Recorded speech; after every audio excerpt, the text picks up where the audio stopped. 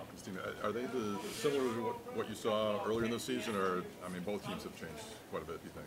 I feel like they're very much similar to when the last time we faced them.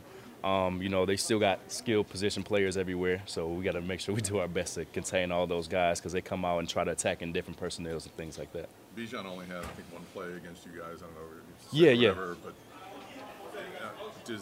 do they run basically the same system with him in there? Is it so you're prepared for the system, or are you preparing for the player? For the system. For the system. For the most part, they run the same thing. They just switch different people in and out.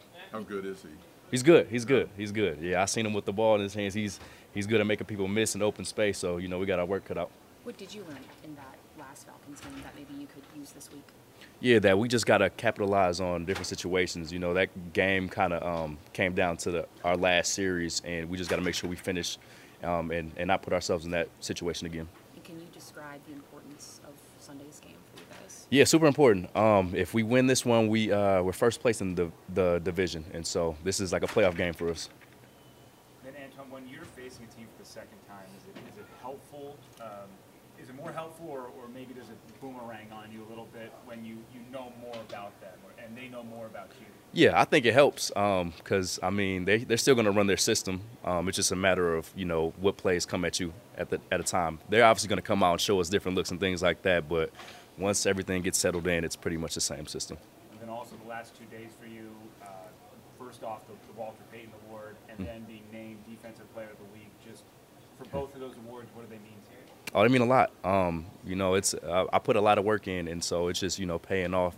So for the Defensive Player of the Week, that was awesome. But then the Walter Payton is even better. So being able to give back to the community and have that out there, that's been amazing. Can you take us through that play? I mean, it looks like Carlton has a step behind him, and you get a good break, but it's almost a collision, right? So you focus is on the ball, not the players. Just take us through that whole thing. Yeah, so I was reading the quarterback, and I seen him scramble out, and I took a peek to Thielen, and I seen Bryce throw his hand up to tell him to go vertical, and I'm like, oh, that's where the ball's going.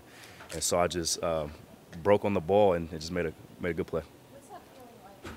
You're in a game like that, and it's crunch time, and you have an opportunity to close it out. Yeah. Somebody's got to make a play, and you're the guy that makes that play. You're the guy that Yeah. comes down. What's that like? It's awesome. I put myself in that scenario a lot. Even like when I'm after practice doing ball drills, I'm thinking in my head, all right, we're down such and such. If I make this interception, we win the game. So I'll run that scenario in my head a lot. And so to actually have it happen, it's just from working hard. I know one of the organizations or one of the areas of focus for you on charities has been foster kids. Yes. Why is that area so important to you? Yeah, it's important to me because, these kids go through a lot. Some of them might not have the same, support system like I had growing up. And so it's really just about giving back to them and letting them know that they're supported and they feel seen and heard.